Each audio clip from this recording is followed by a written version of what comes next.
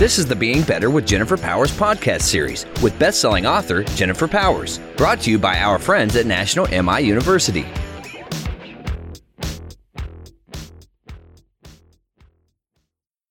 Hello, everyone. Welcome back to the show. So glad you're here. Hi, Mark. Hi, Jen. Hi, Good everybody. day. Good day to you. Good day. I'd tip my hat if I had one. We've been watching a lot of British shows, you know, like historical, whatever. And I find myself saying a lot of British things and also curtsying a lot. Yeah. Have you noticed? I have noticed. Yeah, It's nice to yeah. get a curtsy It here is and there. nice. It's a little awkward. Yeah, so hello. Hello. That's a terrible Cockney accent. It worked.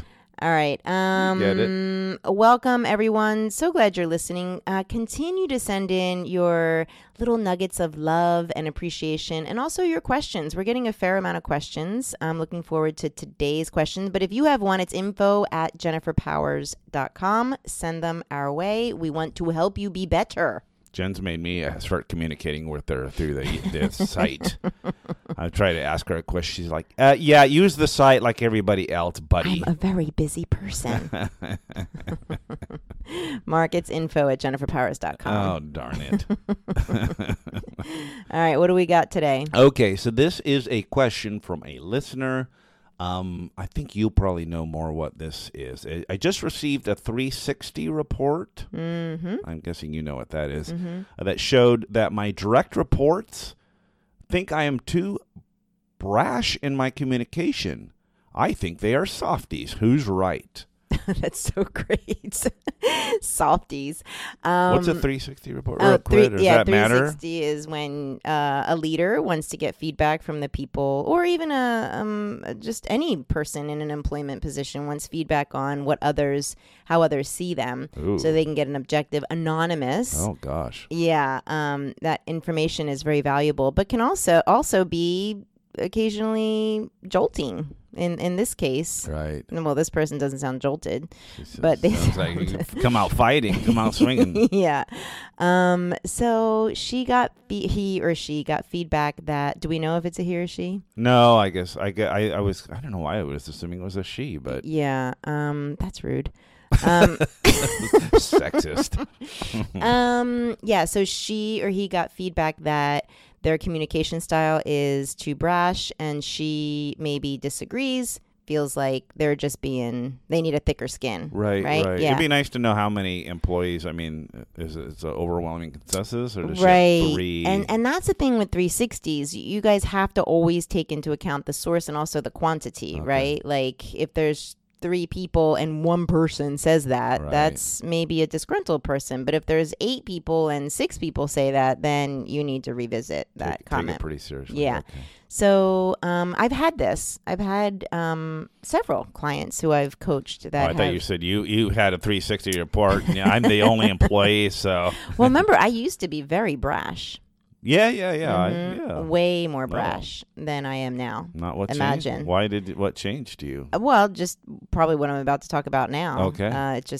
It just wasn't working for me. Right. But anyway, what was I saying? Should she change? Oh Is yeah, she- I've had this where leaders get feedback that their communication style that they've been using for years suddenly, right, Oh. doesn't work for this group or that employee, I see. and now they're forced to address it, right, Right. and be with that. So this is not uncommon, and every side is right. Huh. She's right because that is her authentic communication style. They're right because that's their authentic way of receiving her communication style. Thanks for joining us today. Bye-bye. So it's not like anyone's wrong here. It just really comes down to choice, like it always does. This manager or leader has a choice as to whether or not she wants to change her communication style so that she can change the way she's being received. Right. And if she is so adamant about the way she communicates and it being, then she shouldn't. Because if it's going to compromise her feeling like she can't express herself in the most authentic way, then maybe it's a question of finding a team or an environment or department that can benefit from that. However, if she wants to stay in this position, then and she values her role there and wants to fit in and be supportive of Harmony, then she definitely needs to address. So it is a choice. It's not like who's right. You're both right, but you, leader, get to make a choice. Do they also have a choice, the subordinates? Yes, they do. They can choose to not be softies, as you say, or they can fight back and want something different. So everyone has a choice, but it sounds like the leader is the one that is in the pole position, if you will. Right. Would it be, say I decide that there's a reason I'm brash. This business is, I don't know, I understand the justification other than I'm just too lazy to change. Totally. There's a reason for this. Like it's needed. It's needed. I feel it's needed. It's part of my style. Would it be maybe wise? Would you recommend going to the department and say, I understand that you see me as a brash person. Here's why I do it. Here's why I choose to do it. Here's why it's going to help you inevitably or whatever in this business. I think that can absolutely be valuable. Obviously, communication of any sort is valuable. So letting people know their intention, right, as well as why they do it, that will probably land maybe halfway. But what might land even better is maybe having a similar conversation, and instead of stating as a leader, it's asking, right? So you're bringing in some coaching skills and asking them, what is it that makes you take my communication style personally, right? Like, what is it that you need more of? If I were to maintain this style, what could I bring more of to make it easier for you to receive this differently? Right? So maybe it's just a conversation to put it out in the open, because 360s are anonymous, right? And that's sometimes awkward. So really, like, calling out the elephant in the room. Like, I've come to understand that several of you find my communication brash, and I very much appreciate that, and I appreciate you sharing that. So I respect your opinion tremendously. Now there's the door. Bye-bye. And that in and of itself can go a long way, calling out the elephant in the room. And this is true for any odd, awful, awkward situation you're dealing with in your life, right? Like, call it out. It's a vulnerable conversation, but they are the ones that have the greatest impact.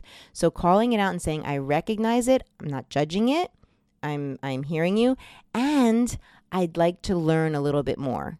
Be careful, because it's not like I'd like to change to bow to you. Yeah. It's not that. It's like, I want to learn a little bit more about how I can show up the best for you. Right. So you kind of have to choose your words. It's not about you changing and what's that? Cow-toeing? Oh, I like it. Is that a word? I like any time you can bring livestock into the conversation. I have to Google that. I think it's cow-toeing. Oh, go ahead. Toe-cowing? Toking? I think it's cow-toeing. I like it. Cow-toking? Is that what? That is something we did out in the pasture when I was a teenager, but yeah, it's not about that. It's about having a conversation to find out what they need more of, or what might it really be about. Right. So again, this might be requiring a little study around coaching skills and how to craft questions and how, that kind of thing. Right. But I will say this, that bringing it front and center is going to be your best bet, without judgment, having a conversation about it. Not easy, but it can be as simple as that. Right.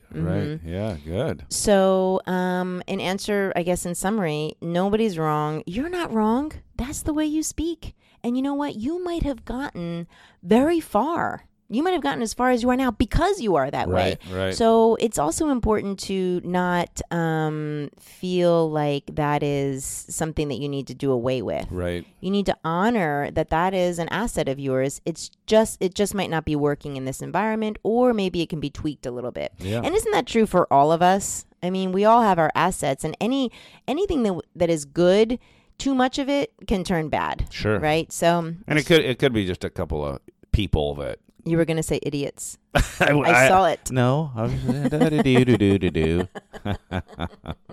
Yeah, a couple of people that are sensitive. Poisoning or Yes, that's always the case. But don't always assume that it's about someone else. You have a role in this as well, which we'll talk about in a future podcast, I'm sure.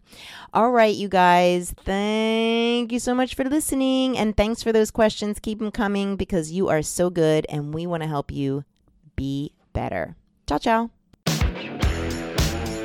Thanks again to our friends at National MI for sponsoring today's topic.